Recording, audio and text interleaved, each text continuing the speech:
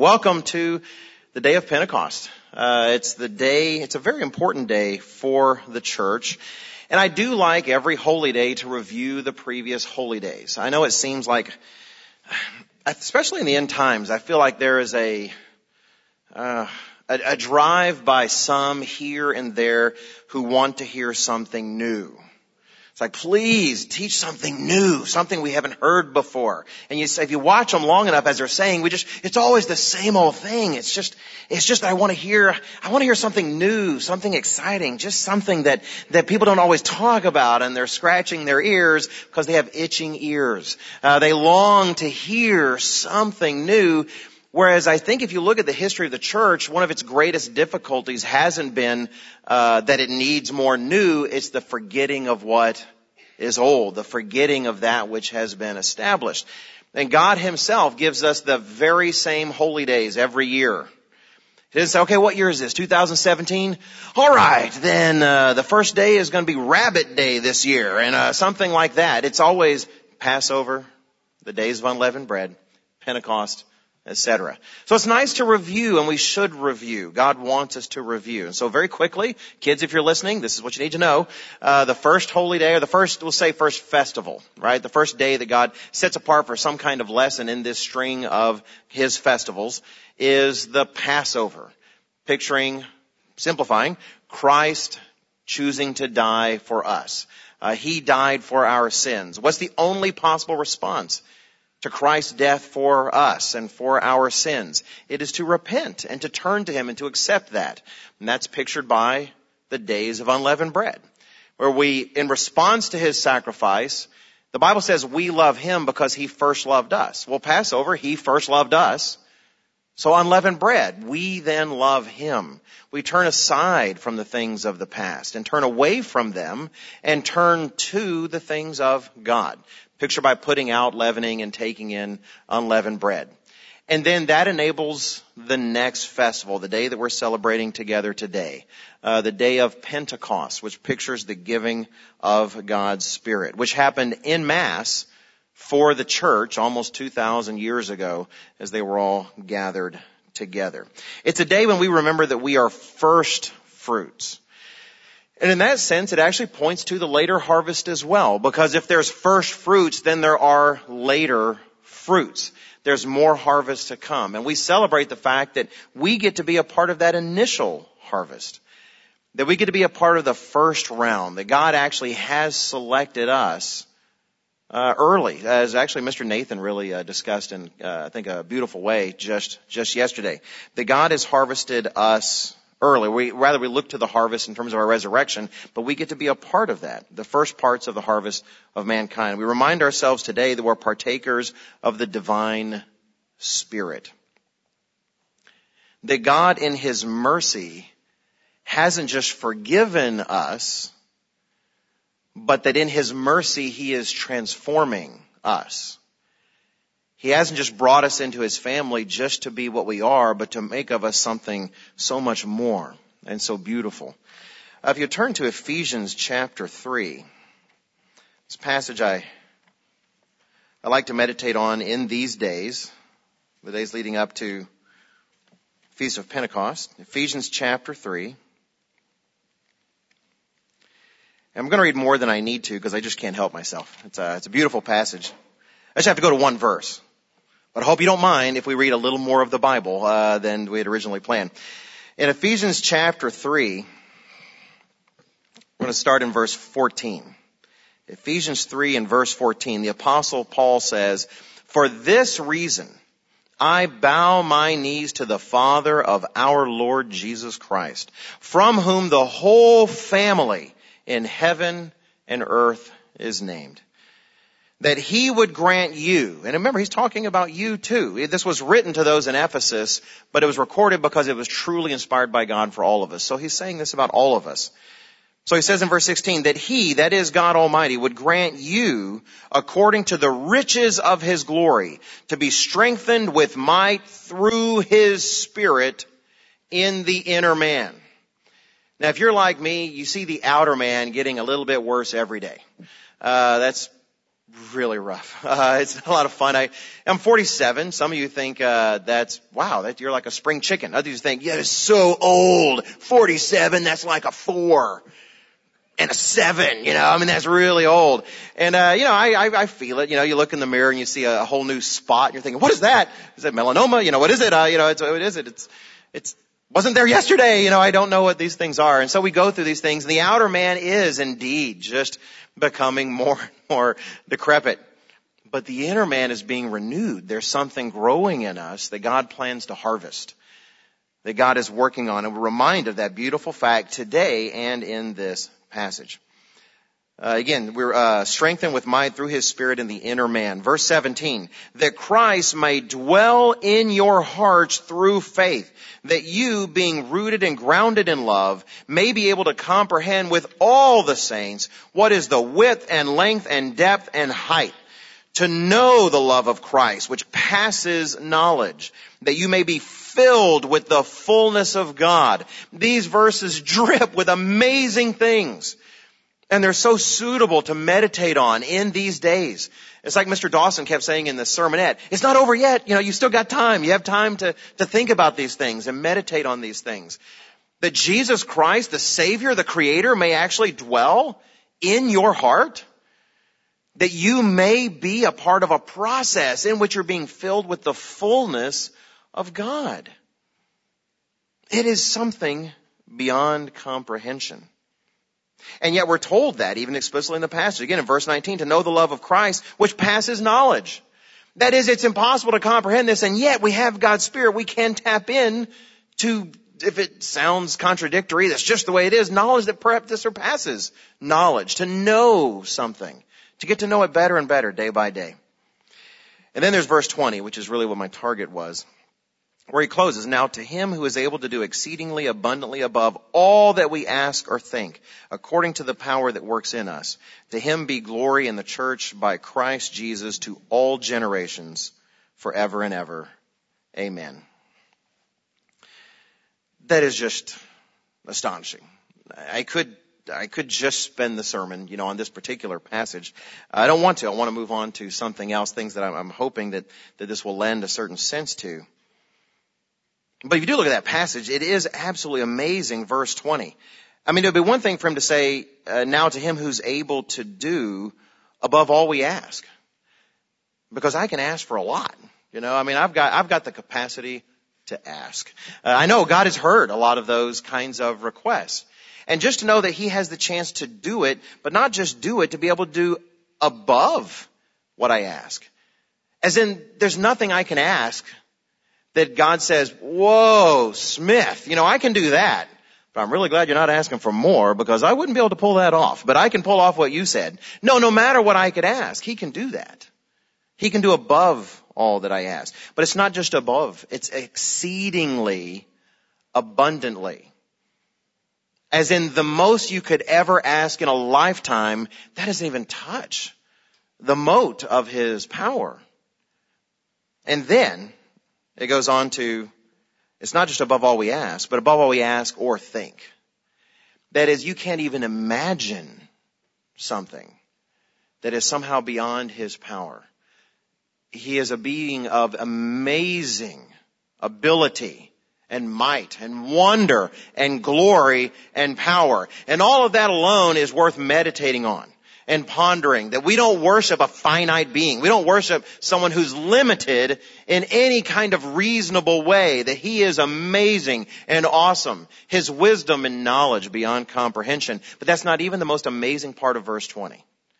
Even thinking about how amazing He is and how filled with power and glory and majesty and goodness and right, it says that power He has according to the power that works in us.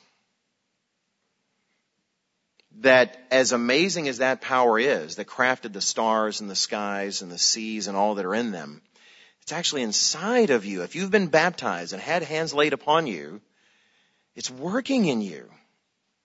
It is hard to comprehend. And I don't think God wants us to not try to comprehend the incomprehensible.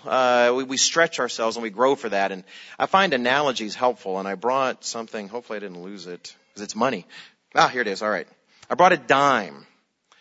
It's a little dime. It was probably the smallest coin. Maybe we have tinier coins. I haven't seen them.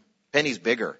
So I think sometimes the dime gets upset, like, come on, I'm worth 10 cents. And the penny, it's bigger. What's up with that? It doesn't talk. I'm just kidding. It has no mouth and can't speak. The dime is really small and really thin. I was really worried actually that I would drop it on the way here. We have international people watching in different countries perhaps. It's just an American dime. It's our smallest coin and very light if you were to feel it. That's why I wasn't even sure it was in my pocket because it really has virtually no weight to it at all. Okay, keep that in mind, and I want to talk about something frankly terrible. When I picture power, I know it's a destructive force, but mankind is best at unleashing his abilities, it seems, when it comes to destruction, in terms of what he really pours himself into. And I think of the very first atomic bomb that was ever exploded in Nagasaki. Hiroshima. So you're thinking, he doesn't know his history. In Hiroshima, the bomb at Hiroshima just killed thousands and thousands. A massive explosion. The plane that dropped the bomb was about 18 kilometers away and felt the shock wave of this single explosion.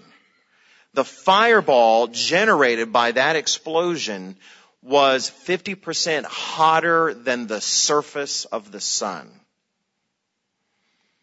It was an unleashing of terrible power on the earth as mankind learns to tap into the laws of nature itself.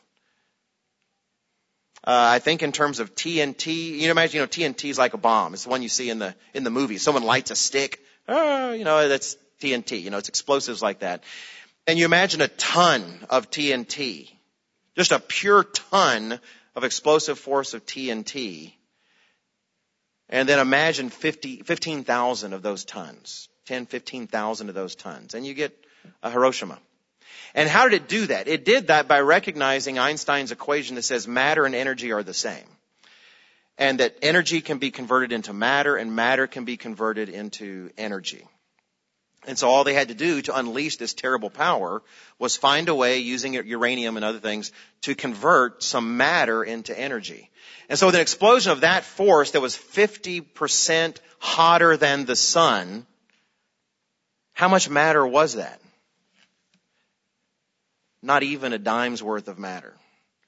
You would actually have to cut this into 1/3 the size. And even then, that would be a bit too much. The amount of matter that was converted into energy that made the bomb at Hiroshima was less than 1/3 of a U.S. dime's worth of matter. Now, why do I bring that up? I do get fascinated by nuclear technology and the power that's unleashed there, because I look at all the matter around me. It's a lot. There's a lot here, a lot more than just 1/3 of a dime. And then I go out to the universe and I look at the stars and I look at the sky and I listen to studies about how many planets there are. And I think of how much matter and how much mass there is, how much energy is that. And it all came from nothing at the will of the ones we now call the Father and Jesus Christ. That's power. That's power. And if you've been baptized and given God's Spirit, that power is working in you. And it's working in me. And so why do I bring it up? I bring it up because we often want to tap into that power, right? Don't we want to feel like that's what we're tapping into? That somehow we need to accomplish something. We need to do something. If only I could tap in to God's own power. And today I want to talk about how to do that. How do we tap into the power of God? How do we engage God's Spirit in our lives? If you look at comic books, I wasted so much of my life on comic books when I was younger. I had a lot of good books around me and stuff, but no, I got to read about Spider-Man. So anyway, I spent a lot of time in those. I like the movies. They're nice and short and don't consume your whole life. My kids and I talk about my comic book years, and the guy that in fact we were talking about just last night, and we'd go to a certain comic book store, and I called him my dealer. Because he would go and you'd ask about your current comic book and he'd get you hooked on another one. He'd say, hey, you ought to try that one. It's just like the one you like.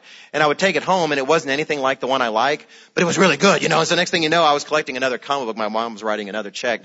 And you hear these fanciful stories. Spider-Man gets bit by a radioactive spider and gives him power. In the Marvel comics, there's a character Galactus and he has the power to give you the power cosmic. Next thing you know, you're glowing or shooting lightning out of your eyes or something like that. That's comic books. Here we're talking about the real deal.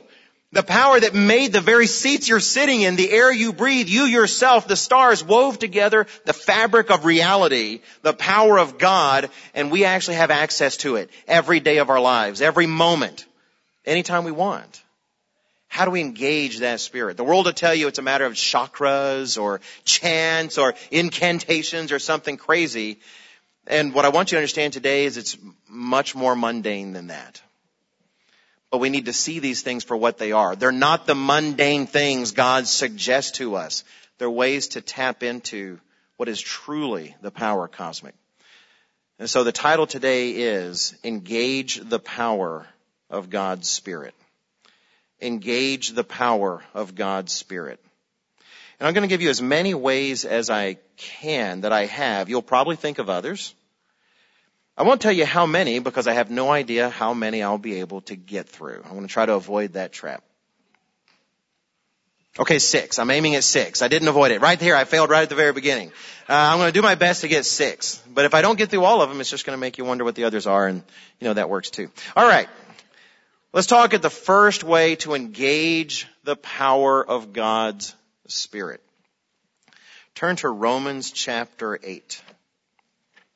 Romans chapter 8 is another wonderful meditation chapter for these days surrounding Pentecost. And by the way, maybe that should be clarified for those who are newer. When we talk about meditating in the church, we're not talking about crossing your legs and holding your hands in a funny pose and letting your eyes roll back in the back of your head and make some funny noises. I used to make that back when I was young and dumb, and I was trying to look like I was meditating because I figured that must mean I was. And I would say the Om thing, Om, and stuff like that. Until I went to college and had a friend, met someone from India who literally, that was attached to her faith, and explained that word is supposed to invoke all the different heathen deities of her faith. It's like one word that kind of unites all of them and invokes all of them.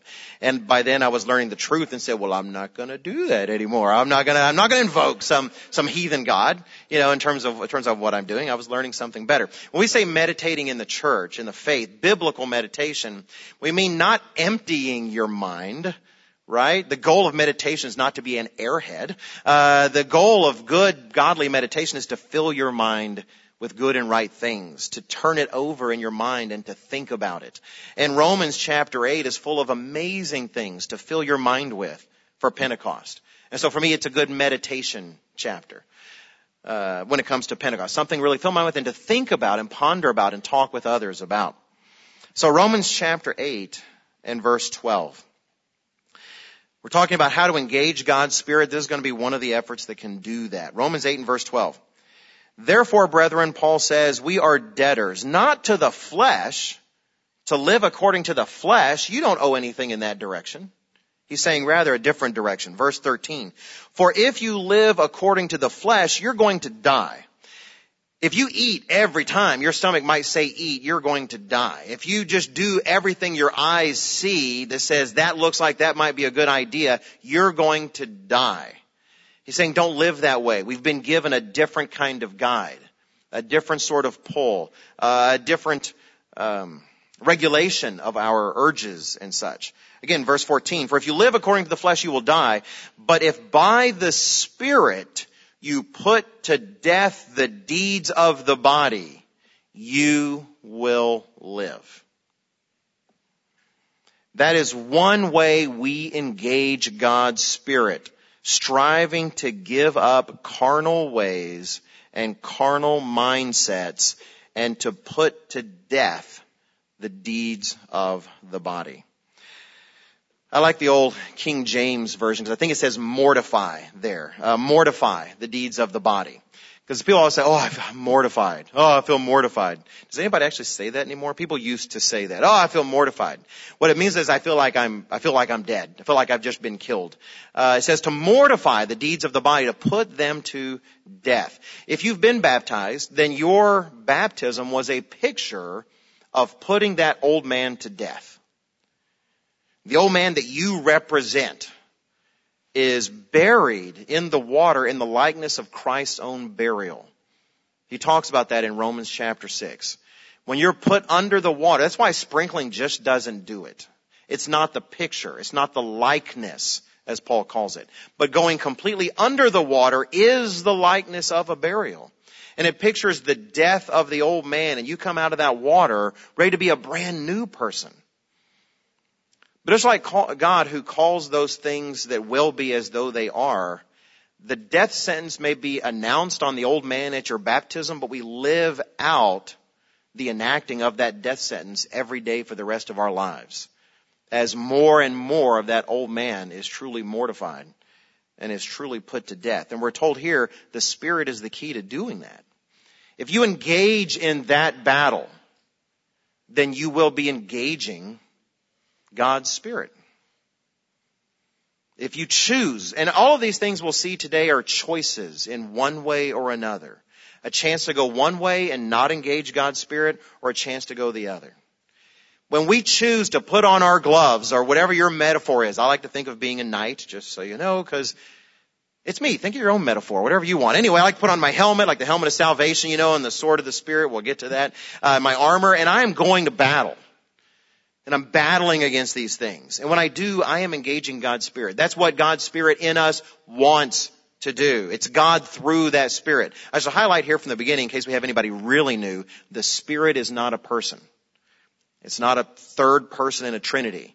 If anybody has any deep and difficult questions about that, Mr. DeSimone is right over there, and he loves difficult, hard questions.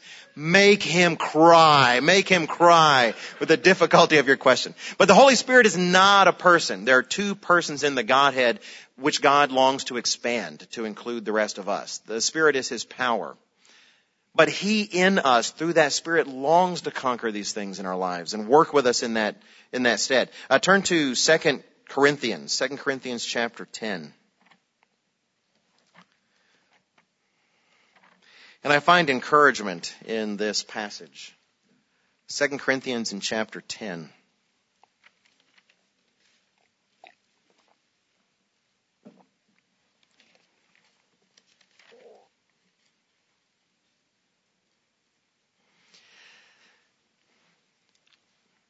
Second Corinthians in chapter 10, and we'll start in verse 3. 2 Corinthians 10, verse 3.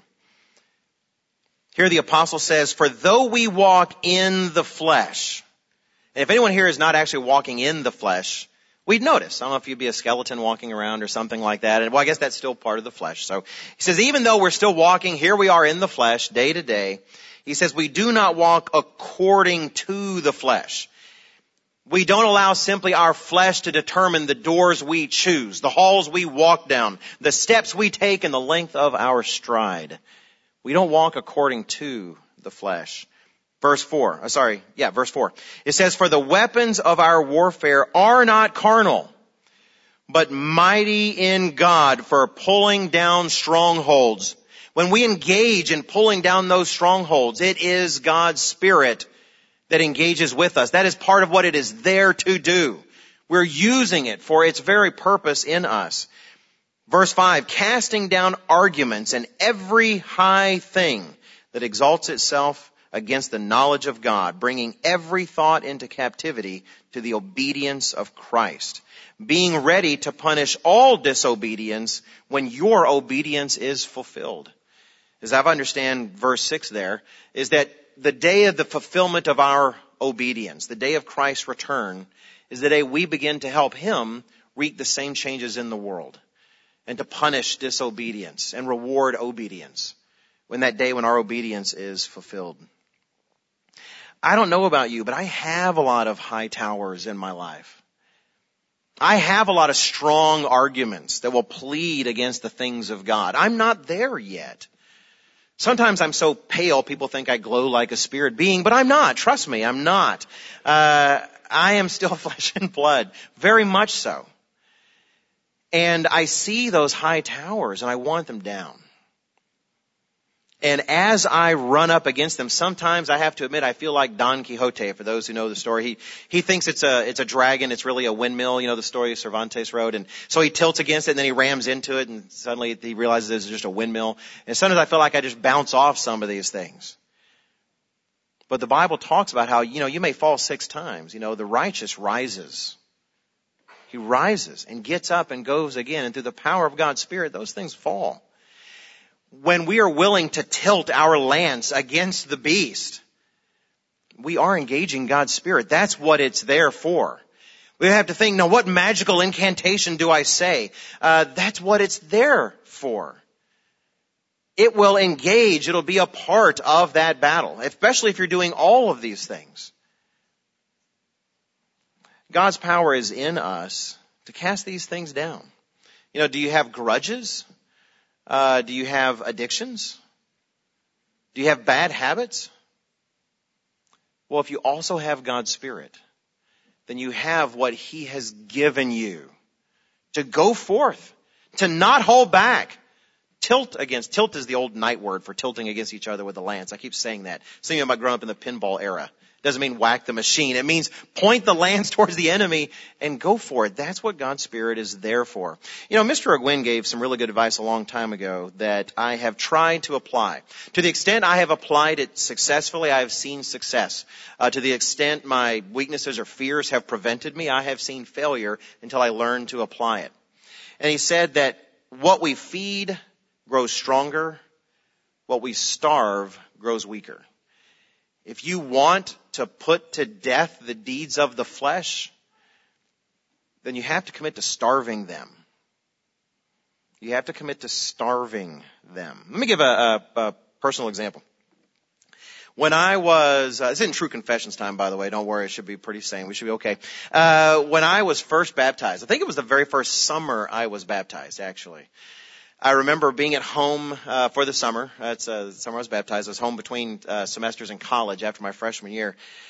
And I was home with my mom and a friend, and we were watching some comedy on HBO.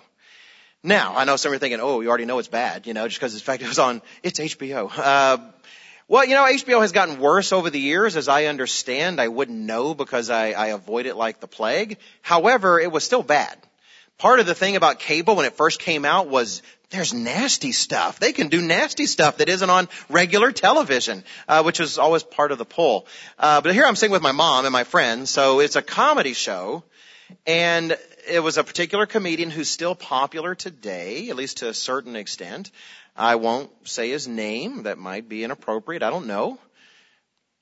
I was going to do something that rhymes with. I'm not even going to rhyme with his name. Anyway, he's a popular comedian. And back then he was kind of growing in his popularity. It's these HBO shows and stuff that really sort of got him off the ground. And he made this terrible, nasty, raunchy joke. I tell you how bad it is. Let me tell you. Here's what it is. I'm not going to do that. That would be horrible. It's not appropriate for church. I'm not going to tell you what it is. But I know when he did, I laughed. Because it was funny. It was just so funny. And my mom laughed and my friend laughed. And please don't think ill of my mom. She wasn't in the church and she didn't know. But we all laughed. But I had a thought after that I hadn't had before, which was, that shouldn't be funny. That if Jesus Christ was sitting right next to me, which is a trope we'll use sometimes to meditate on things, he wouldn't be laughing at that. In fact, he's not sitting right next to me now. He's living in me.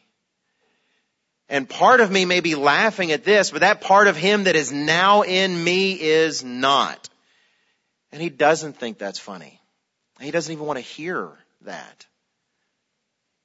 And I realized had he been sitting next to me at that point, he would have left the room.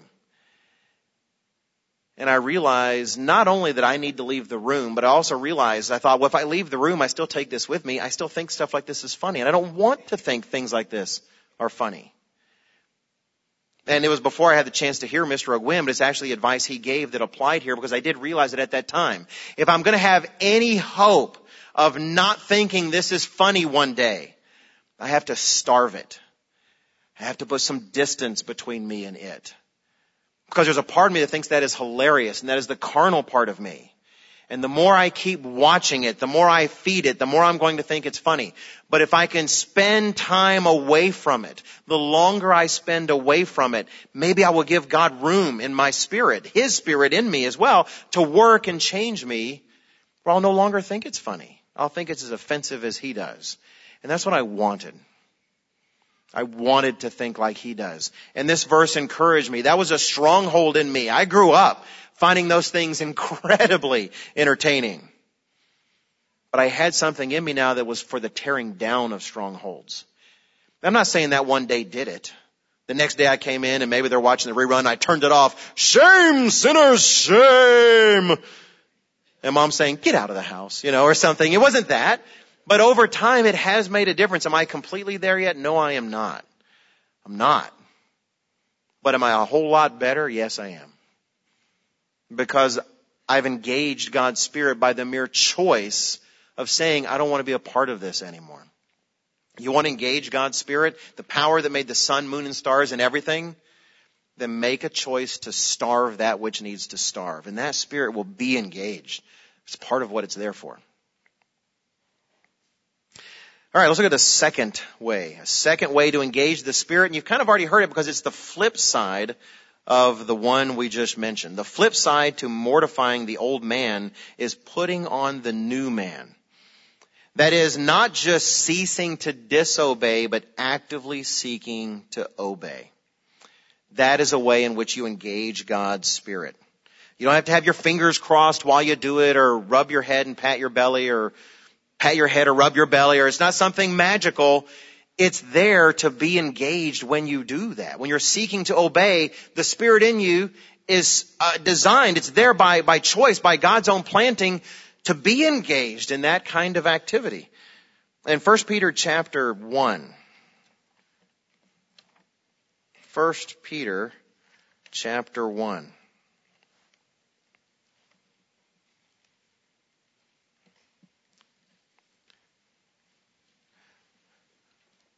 First Peter chapter 1 and verse 22.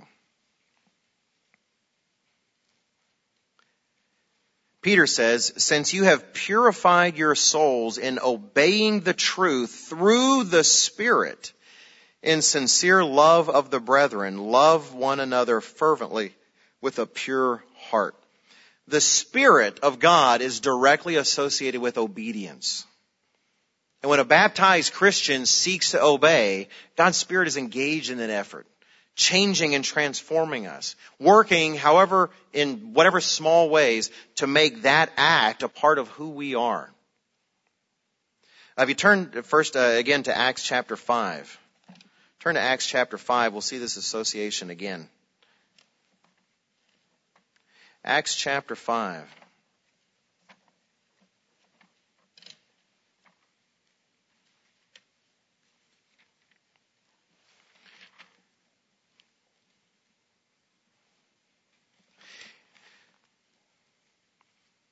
In Acts chapter 5, the apostles are in trouble. Again, they get in trouble a lot. The truth gets you in trouble if you haven't figured that out yet. And in Acts chapter 5, speaking to the Jewish authorities, Peter and the apostles say in verse 32, concerning the things they've pointed out to them, Acts 5 and verse 32, and we are His witnesses to these things. And so also is the Holy Spirit, which God has given to those who obey Him. Let's talk a little bit about baptism with that in mind, because we know we have people here who aren't baptized yet. In fact, I was talking to the children's Bible class yesterday, and I asked them who wants to be baptized, and thankfully they all raised their hand.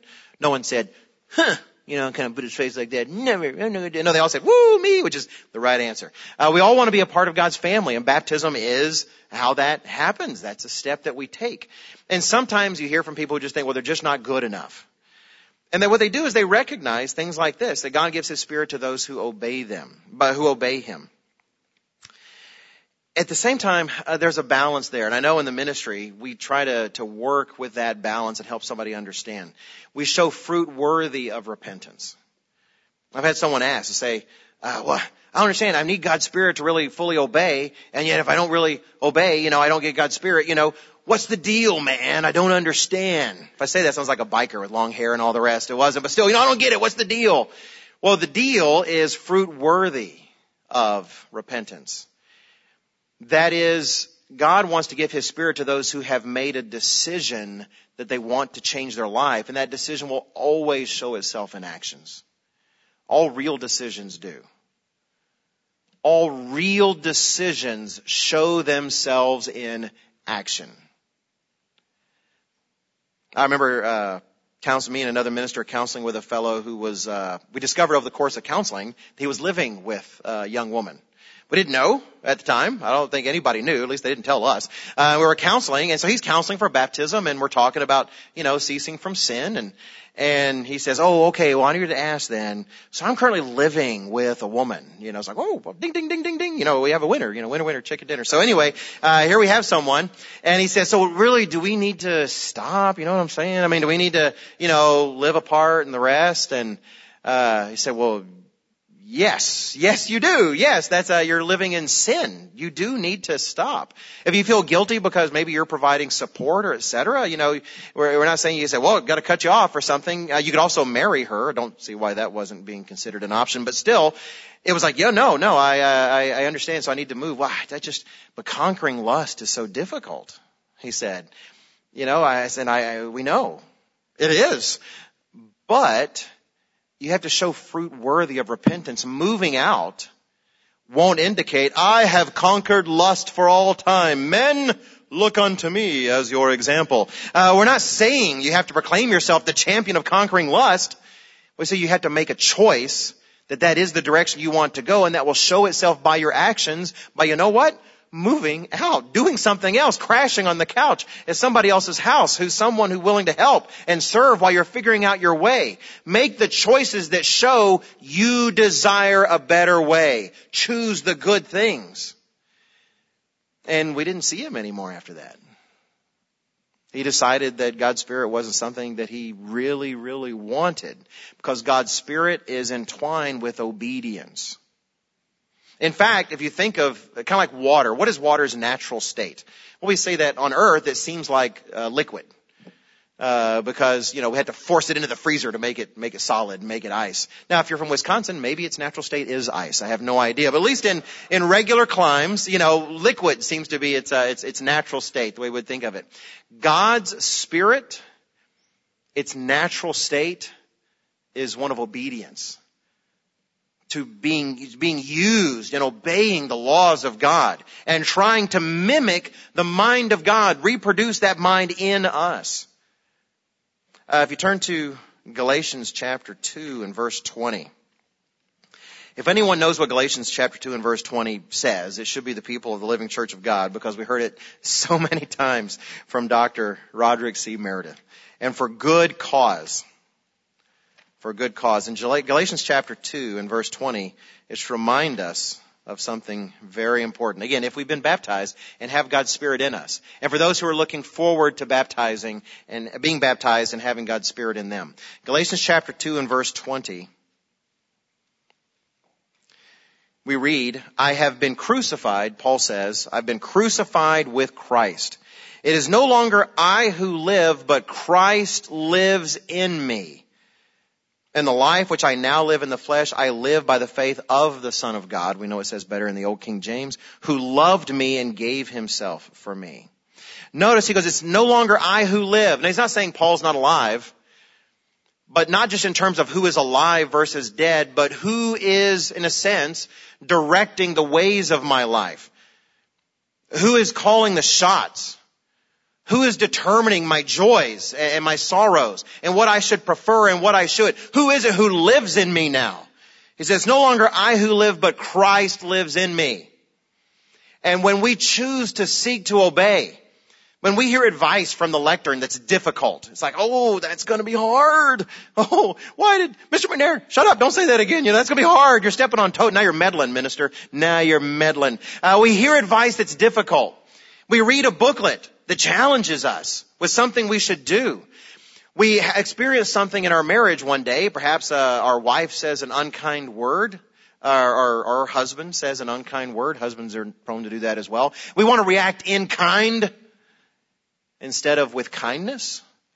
And we know what we should do. The moment we choose the right thing, Christ in us is working in that moment. He is engaged. He is engaged to empower it, to help it, and to change who we are by that choice. That is the natural state of God's Spirit, is to be involved in obeying, following the will of God, obeying the commandments of God and the law of God. When we're seeking to do those things, it is in its natural state, and the heart of Jesus Christ that is now in the heart of us is pleased and joyful, because that's what he did his entire life. It represents the character that he had for all eternity and that he has now at this time as well. So you want to engage God's Spirit? Seek to obey. We see actually these first 2 points, mortifying the deeds of the flesh and feeding, if you will, these right deeds, these good choices reflected in Ephesians chapter 4. If you turn to Ephesians chapter 4, we see both of these first points reflected in this passage. Ephesians chapter 4.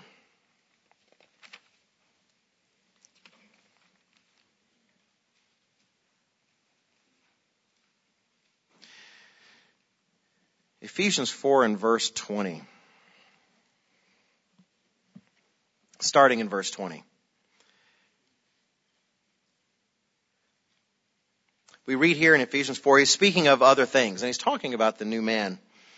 And he says in verse 20, but you have not so learned Christ. If indeed you learned him and have been taught by him as the truth is in Jesus, that you put off according to your former conduct the old man, which grows corrupt according to the deceitful lust, and be renewed in the spirit of your mind, that you may put on the new man, which was created according to God in true righteousness and holiness. Now, I've heard some outside of true Christianity, among congregations and fellowships that consider themselves Christian but simply aren't. And saying, see, that's the thing. I know I sin with my body. I know I do. But in my mind, man, it's all nothing but Jesus. That's it. I have a renewed mind. So yeah, I'm breaking the commandments with my body. Frankly, all the time, But in my mind, I love them. I love them a lot. But the thing is, the body does what the mind tells it. The body does what the mind tells it. And our actions become a reflection of that. However imperfect. We've read of Paul's struggle in Romans chapter 7. But he talks about there's a saving from that. There is this spirit. Again, Romans 7, Romans 8, excellent meditation for the days of Pentecost. The body does what the mind tells it. And yes, while our body is corrupt in terms of it's decaying all around us, the mind is renewed. And we are growing more and more like our Father in our decisions and our choices and our preferences. Continue in verse 25.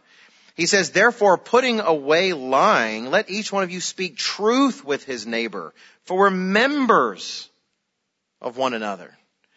How many times is it tempting to just twist the truth a little bit? To get more funding for our department because the boss just doesn't understand how important we are. Just so that our friend, we don't want them to feel bad about the bad thing they did, and so we'll tell them it was okay, when the Bible says that the wounds of a friend are faithful. How many times will we just slip here and there and not speak truth to our neighbor like we should? Be angry and do not sin, nor let the sun go down on your wrath, nor give place to the devil. Let him who stole steal no longer. He doesn't say, go ahead and steal with your body as long as in your mind, I know I shouldn't be stealing. I'm going to enjoy this TV. In your mind, he says, stop.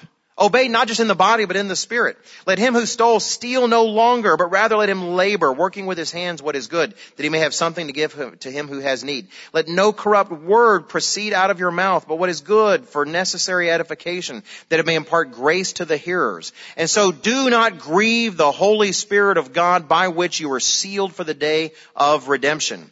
Let all bitterness, here we come, all bitterness, wrath, anger, clamor, and evil speaking, but put away from you. Starve that which needs to die. And then verse 32, feed that which needs to live. And be kind to one another, tender-hearted, forgiving one another, even as God in Christ forgave you. These things are in concert with the Holy Spirit in us. Verse 30. They engage it. It belongs in those environments. But to avoid this, to engage in what we shouldn't, and to avoid those things we should do, is the opposite of engaging. It is denying God's Spirit and trying to put it off into a corner. So there's two ways. Starve that which needs to die. Try to mortify the deeds of the flesh. And feed that which should live. Seek out the right things to do. All right. A third way to engage God's Spirit. A third way to engage God's Spirit. We engage God's Spirit, we use it when we fast and pray to our Father. When we are seeking His face through fasting and prayer. Now, I'm not saying fasting and prayer like you're praying without fasting, you're not. You can all when you're praying, but I'm talking about these efforts to seek God, to spend time with Him and communicate with Him. We are engaging God's Spirit. Turn to Romans chapter 8.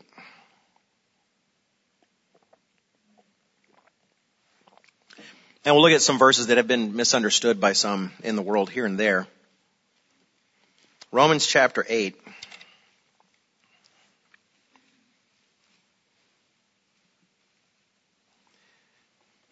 And like I mentioned, I know these things are mundane things. It's like, oh, good, another sermon where I'm being told to pray. That's really, exciting. But that's part of the problem. We don't really see these things the way God sees them. We just think of prayer sometimes as kneeling by our bed or wherever you have your place, and it's time where our knees start to hurt. Some of us can't sit down anymore. God knows. God knows. He knows the bones don't work anymore. He's still there. But we're kneeling, and it's a time we're wondering what to say, things like that. And we don't see it as what it is. It is literally connecting with the Creator of all things, who longs to hear from us, who longs to hear the words of our mouth, who wants to know what we're thinking about. I know this sounds ridiculous, but if you ever go see a movie and talk to your friends about it, is there any reason you can't actually talk to God about what you saw and what you enjoyed and what they should have done differently? Oh God, did you see the third act? It was terrible. He wants to spend time with us. He wants to know us. And we're engaging with the Creator of everything. And they sound so mundane. It's like, oh, we need to pray. We need to do these things. But this really is how you engage the Spirit. If it was some formula up here like, well, you need to dip yourself 7 times in the Jordan, and we're going to work in church administration. Miss Sue Meredith's going to find good tickets to Israel, and we're all going to take turns. We're finally going to engage the Spirit. Well, we'd be all into it like Naaman, right? It's like, yeah, okay, it's like a quest. I can do it. And you know what? It's going home and praying. And we devalue it when God's Spirit is there, waiting to be engaged in these things. In Romans chapter 8 and verse 15, we're reminded here by the inspired words of God through Paul. Verse 15, for you did not receive the spirit of bondage, again to fear, but you received the spirit of adoption by God, or sonship, by which we cry out, Abba, Father. Abba is one of those amazing words in the Bible that they took the time to transliterate and not to just translate so that we would know. It's one of those childhood words. You have a father. I don't know who your father is and all the rest, but you also have a dad. There's a movie I saw recently. I won't say which one. Some of you probably saw it as well, but that was kind of a key line in the movie where a man who raised another is making a point. He had a father that was his birth father that he never saw, never took care of him, was never there, but he was raised by a man. And the man said, I know you have a father, but you only had one daddy. And that was him. That word daddy is one of those childhood words. You can often tell by the repetition of the syllable. Like wawa, juju for juice. I'm guessing about juju there. But dada. I think I've told this story before, so forgive me. I know I'm very repetitive, but one of my mom's favorite stories she'd tell about me and my sister is about my sister. And how in the middle of the night, she'd hear this voice coming down the hall to her and Dad's bedroom. Mama, mama, mama, mama, mama, mama. It's like, she has to get up and go take care of the kid, whatever it is, and who knows what it was. I don't know, drink, pat on the head. I have no idea. It was my sister. Could have been anything. But, mama, mama, mama, mama. And every night, there'd be a certain time of night where you'd hear the mama, mama, mama, because those are syllables are easy for children. And so that's what they say early on. That's why we have, in fact, I was talking at the children's Bible class, what do you call your grandmother? And it's often Nina, Nani, Nini. It's these kind of repetitive syllables. And there was one night where my sister, the voice come down the hall said, Dad, Dad, Dad, Dad, Dad, Dad, Dad, Dad. My mom said, all right, that's you, that's not me. That's you. But those repetitive syllables, right? These easy words. Abba is not just a word that means father. It is the word for daddy. It is the Aramaic word for dad. And he's saying if you have this spirit in you, this is dad. A father might be the one who made you. Your dad is the one that wants to spend time with you. And prayer is a chance to engage with your Abba, with your dad. It says in verse 16 that the Spirit itself bears witness with our spirit that we are children of God. Times when I recognize the most sometimes that I'm a child of God is in prayer. When I'm talking to my dad. Not all the time. Sometimes he feels distant. I'm like you sometimes. And, we feel, does my prayer go to the ceiling and then stop? And then all the more that's something to talk with him about. In fact, jump down to verse 26. Prayer is like the closing of a circuit. We with the Spirit are speaking to one who is Spirit. And it's like the closing of a circuit. In verse 26, we read, likewise, the Spirit also helps in our weaknesses, for we do not know what we should pray for as we ought, but the Spirit itself makes intercession for us with groanings which cannot be uttered. Now let me explain how this is sometimes misunderstood. This is often understood like a speaking in tongues phenomenon. I remember the first time I ever encountered that, I was talking to a friend who was going through a difficult time, and she was a friend at the time, sort of a friend. Anyway, we're in a school bus coming back from a theater competition in Texas. And she was sitting in the floor and just, I couldn't tell you, she was saying a bunch of words kind of quietly. And I was thinking, well, I hope she's okay, like she's going through a conniption or something. I wasn't sure, but anyway, so I asked, I said, are you okay? What are you doing? She goes, oh no, I'm praying in tongues. I thought, okay.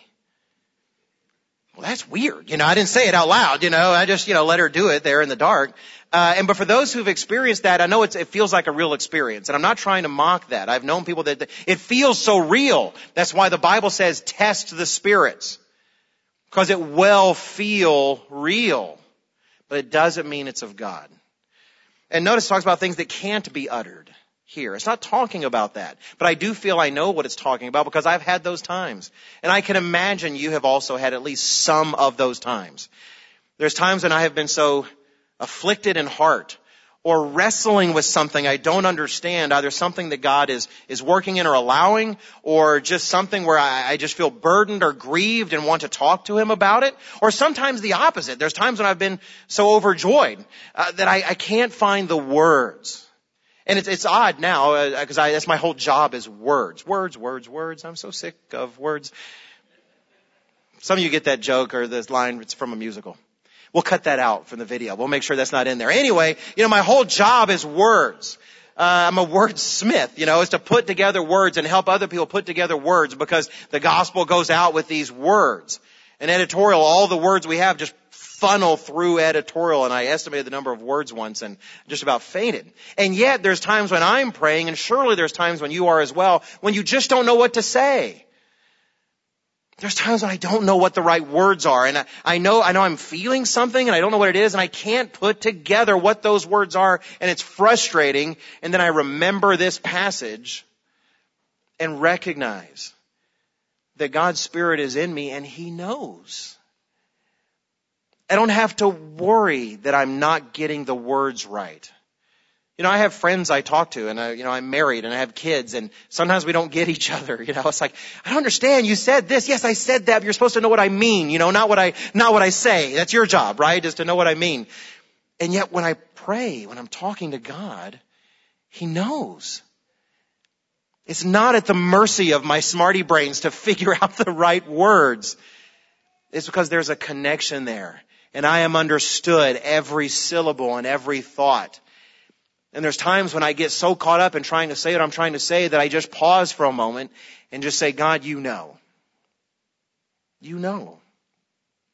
You want to engage God's Spirit? Pray. Pray. I don't think it's a coincidence that Daniel was known for praying 3 times a day and him being so close to God. And I also don't think he did it just out of some sort of due diligence. That it's like, well, I'm supposed to pray 3 times a day. I owe it to God like an offering, which don't get me wrong, that is a beautiful picture.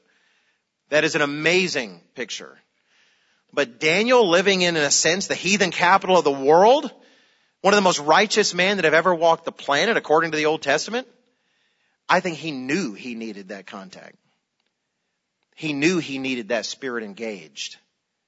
And he knew he needed to pray. So you want to engage God's Spirit. Again, it's not a magical incantation. It's not something you fill out a form and have to order. One way you can do it is to get on your knees and pray. Talk to Him. Seek His face. A fourth way that we can engage God's Spirit is to stir it and feed it by studying God's Word. Stir it and feed it by studying God's Word. Now again, like I'm saying, these things can seem mundane. Oh, he's telling me to study the Bible again. I know I need to study the Bible more. I know I do too. Okay, just so you know, I feel for you. Someone told me once that she was feeling difficult for not rolling out of bed and feeling like, I just want to go study my Bible right now. And believe me, when I roll out of bed, I want to roll back up, but gravity doesn't work that way. It's like, how do I roll back into my bed? This is terrible.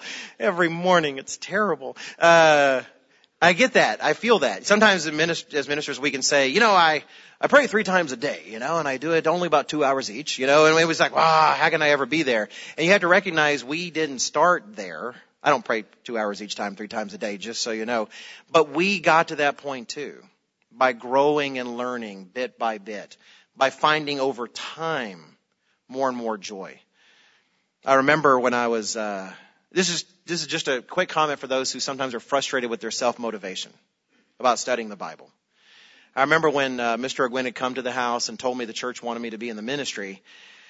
And I knew what I wanted to say, which was just, wow, I can't believe what I was not expecting it. And I would say, I can't imagine doing anything else. But I also say, well, okay, I ought to think about it. The Bible talks about, counsel and taking time to think. So I told him, I said, well, I probably ought to think about that. He goes, well, count the cost. Good deal. All right. So I was counseling with a friend of mine that already knew that he knew before I did, apparently. Mr. Ogwin was going to ask. And I remember telling him, I was like, look at Mr. Ogwin and how much he knows and everything he does and the rest. And that's not me. I'm not even close. And he said, well, he's been a minister for a while longer. Why don't you give yourself a bit of a break? I was like, oh yeah, okay, that makes sense. Realizing we grow into these things. All right. We grow into these things. It takes time. It's a whole new way of life. Give yourself a bit of your life to get more used to it. But among the things we strive to get used to is the idea of making God's Word a habit. Going to it like we go to breakfast because it's important to us. I want to use the same analogy. If this book were like something in a movie, maybe it was a movie called The Book of Wonders and it had a great soundtrack by John Williams and it was some sort of torturous journey.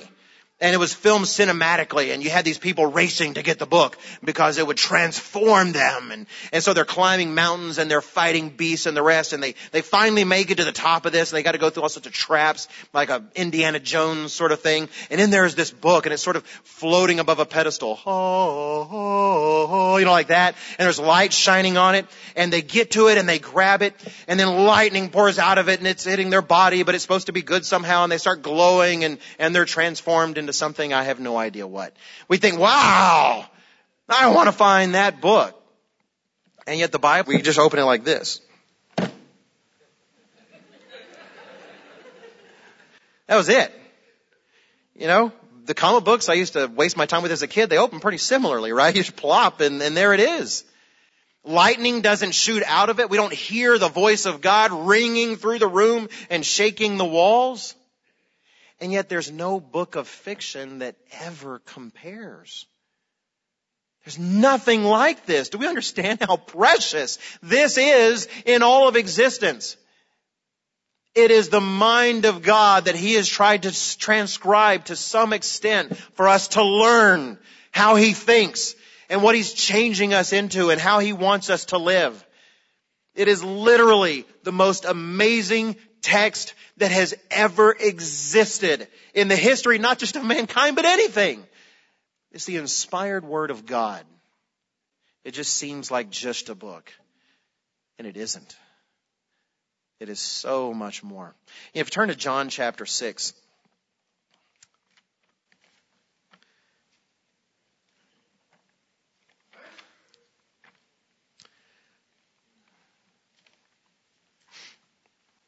John chapter 6. Jesus Christ has some words here that I've meditated on before. John chapter 6. And that if you look for the connection more and more in the Bible, you do find it. At least I know I have found it.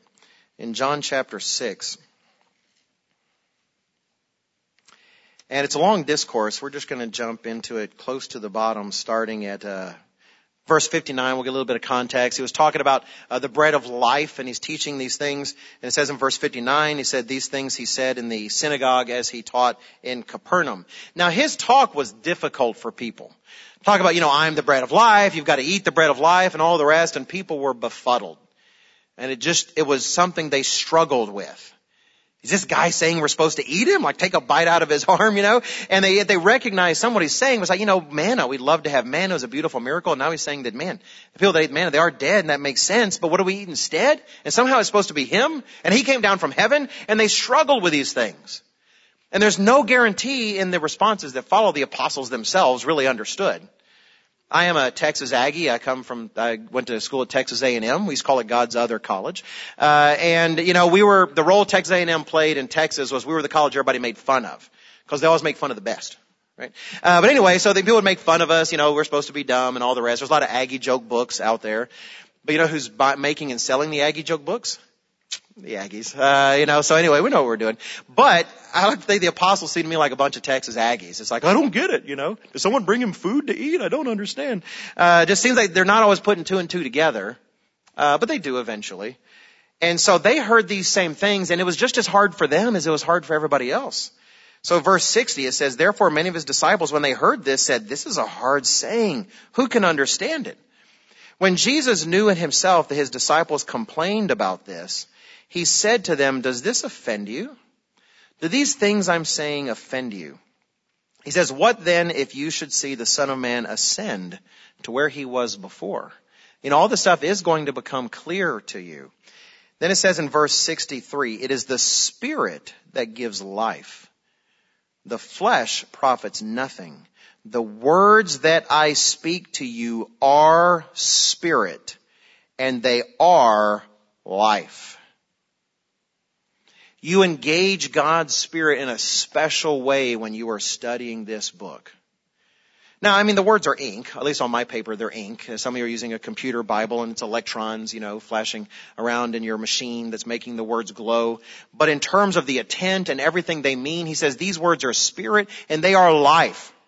You engage God's Spirit when you engage this book. There's a reason Dr. Meredith emphasized over and over and over and over and over. Feed on Christ. Take it in.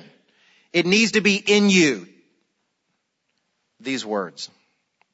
In fact, let's turn to Ephesians and see just one of the many connections. It's actually a worthwhile Bible study if you ever do it yourself. Ephesians chapter 6. We see some of these connections between the words and the Spirit. In Ephesians chapter 6, we'll just take a look at a couple. Ephesians 6 and verse 17. Speaking of the armor of God, we're told, take the helmet of salvation and the sword of the Spirit, which is the Word of God. What is the sword of the Spirit? The only offensive weapon in our armor? It's the Word of God. If we don't dive into the Word of God, don't make it a part of who we are, we're unarmed as Christians. So take the sword of the Spirit, Ephesians 6:17, which is the Word of God. Here's this association. Similarly, in Ephesians, just a chapter earlier, chapter 5, in the instructions to wives.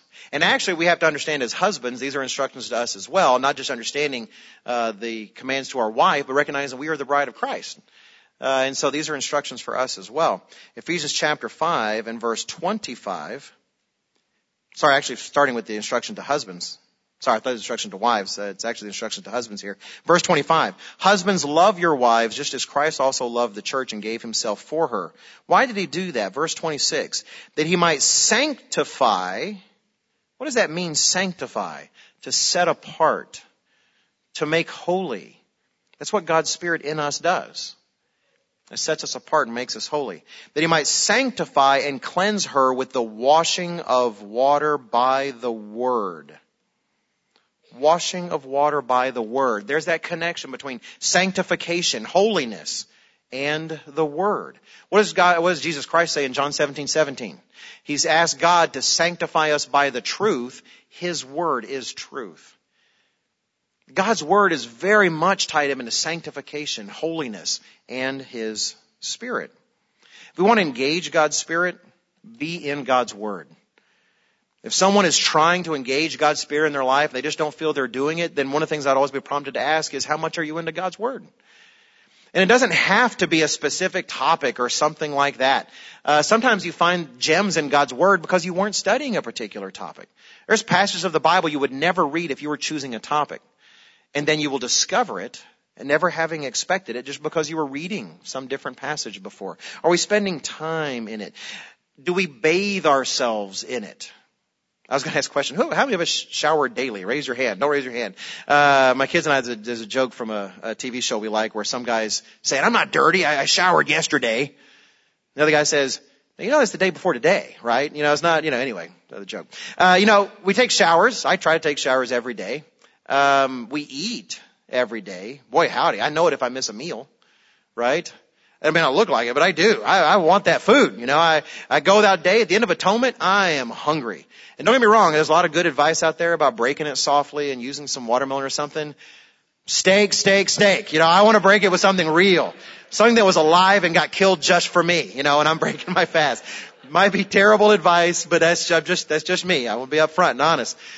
When I miss those meals, I know it. And yet, at the same time, man shall not live by bread alone, but by every word that proceeds from the mouth of God. Matthew 4:4, Luke 4:4, they say essentially the same thing. I miss a day without my Wheaties. I don't eat Wheaties, but something for breakfast. And I'll notice. Why don't I notice when I miss this? I should. It is more essential to us. Yeah, the Wheaties will feed my blood, if you will, but this feeds my spirit. You want to engage God's Spirit? Dive into this book. Well, I don't know about a pattern or, a study program or something. Not only can I tell you where you can get some really good literature that'll help you do that, but you're also surrounded by ministry. Talk to Mr. DeSimone. Talk to Mr. McNair. Engage with them. Let them give you suggestions. Oh, that's, if you're a man, sometimes men don't like to ask for advice. Ladies, you probably already figured this out in your marriage. And, asking for advice feels like a failure because we couldn't figure it out ourselves. Cut it out. Ask for advice. Humble yourself and just say, I study my Bible all the time, Mr. McNair. I mean, really, all the time. But, if you have any advice, it's not that I need it or anything, but, if you want to just toss a nugget my way, I'd take it. I'd think about it, Ask. Just ask. Let us suggest some ideas. We can do that. At the very least, a friend of mine once said, anything worth doing is worth doing poorly. Right? I know everything worth doing is worth doing right, but you know what? Anything worth doing often is also worth doing poorly. Someone who's reading his Bible and not really going a particular order, but is at least cracking open the book every day to read something, is yards above the one who isn't opening it at all. You want to engage God's Spirit, then don't make excuses why it's not there. Engage in this book. That is one of the things any of us can do. All right, we're down to the last two things, and this one I get to cheat a little bit. A fifth way, the first one was about putting aside the deeds of the flesh and mortifying them. The second was about engaging in doing the right thing, actually seeking to obey God and His laws and His ways. The third was about praying, fasting, seeking God and to connect with Him in that way. The fourth was about reading God's Word and being in it. The fifth is that we engage God's Spirit when we fellowship and spend time with one another. When we fellowship and engage with each other. People who also bear God's Spirit like we do. Now, I'm not going to go into this in a great deal of depth. I'm going to look at just one passage. But if you'll turn to Acts chapter 4, and I can skimp on this a little bit for two good reasons. One, the sermon coming up for the PM portion today is going to go into this in more depth.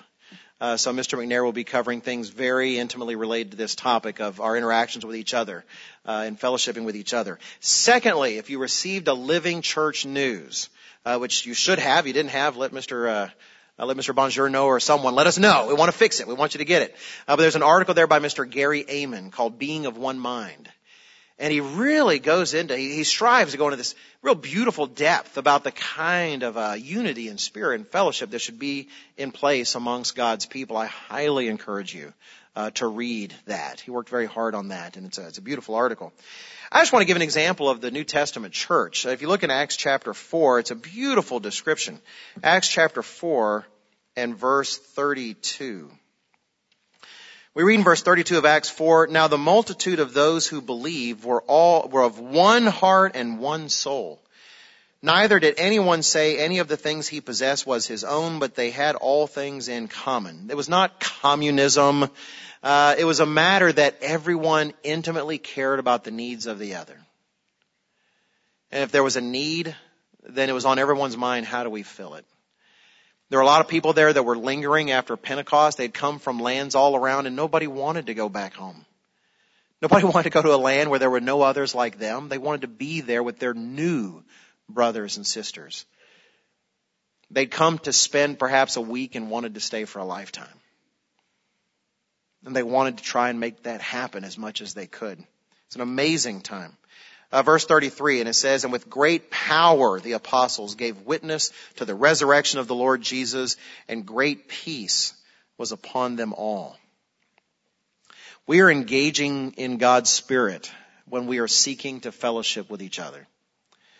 If you're striving to rid yourself of an old grudge to improve fellowship, then you are engaging God's Spirit. If you're seeking out your brother and your sister and working on repairing a relationship, you are engaging God's Spirit.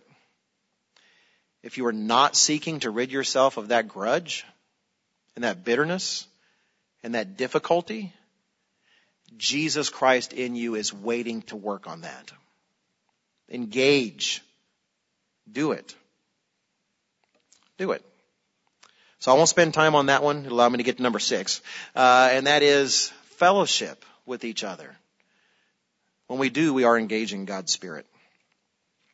Finally, we engage in God's Spirit when we participate in the work.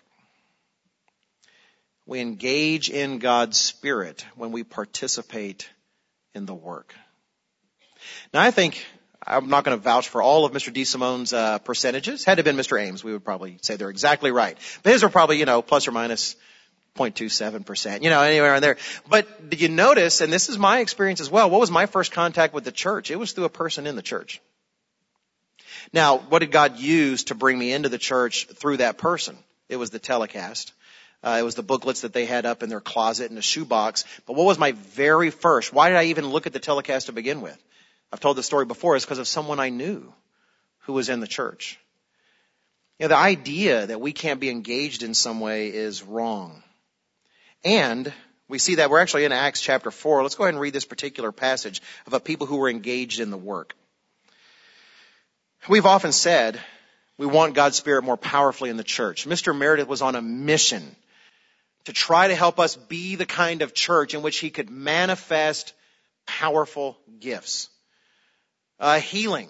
I wouldn't mind right speaking in tongues. I'd love to go to Japan and speak Japanese. That would be fantastic. I'm not going to go to Japan and speak gibberish like they do on these television Pentecostal shows, but go to Japan and speak Japanese? Oh, I would love that. Domo arigato. Yes, I would love to do that. Mr. Roboto, it's by all the Japanese. I know a little bit Japanese. That's half of it. I would love to do that. I'd love to go to Mexico and speak Spanish. I'd love to go to Germany and speak German. We love to see more healings. We love to see miracles in the church. And Dr. Meredith had a passion for encouraging us to be such a church where that would be so. One of the ingredients to that is a focus on the work.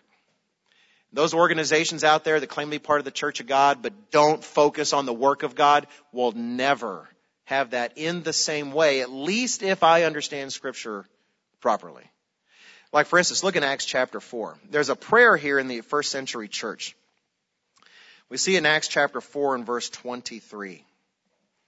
The apostles were in trouble. They're very good at getting into trouble. And in verse 23, we see they go to their companions. That is the church. Imagine some of us, coming back here and talking to y'all and reporting what they did to us at the TWP in, Tennessee or in Oregon. Maybe rocks were pelted at us or something like that. And we're talking to you. And so it says what they did. Verse 24. It says, so when they heard that, they raised their voice to God with one accord and said, Lord, you are God who made heaven and earth and the sea and all that is in them, who by the mouth of your servant David have said, why did the nations rage and the people plot vain things? The kings of the earth took their stand and the rulers were gathered together against the Lord and against his Christ. Notice how infused with their prayer is with Scripture. They're praying, they're engaging God's Spirit. They've got God's Scripture in their hearts and minds. It's coming out in their prayers. Verse 27, for truly against your holy servant Jesus, whom you anointed, both Herod and Pontius Pilate with the Gentiles and the people of Israel were gathered together to do whatever your hand and your purpose determined before to be done. Now here's what the next verse does not say. This is what I always have to remember. It doesn't say, now Lord, look on their threats and protect us from those threats and keep us safe. Watch over your people and protect us from all harm and let no evil come upon us. Don't get me wrong. That is a valid and right thing to pray. If you're not praying to be protected from the evil of this world, you are making a mistake because the evil one of this world does want to do you harm. And perhaps their prayer was richer than this. And this is only a summary, but notice where the focus is for them. It says in verse 29, rather, now Lord, look on their threats and grant to your servants that with all boldness they may speak your word by stretching out your hand to heal, and that signs and wonders may be done through the name of your holy servant Jesus. It was about the work. Why did they want signs to be done? For the work. Why did they want healings? For the work. They were a church focused on the fact they had a mission and they had a purpose. And they said, God, please grant to us strength and boldness, not to find the right cave to hide into, but to do your work.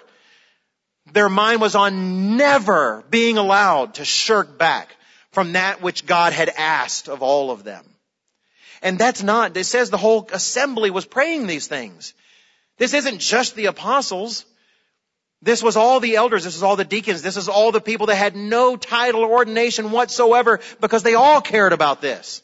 And they all had a stake in this. And then they all had a stake in the result. And it says in verse 31, when they had prayed, the place where they were assembled together was shaken, and they were all filled with the Holy Spirit and spoke the word of God with boldness. God's Spirit in you, God's Spirit in me wants to connect with the work.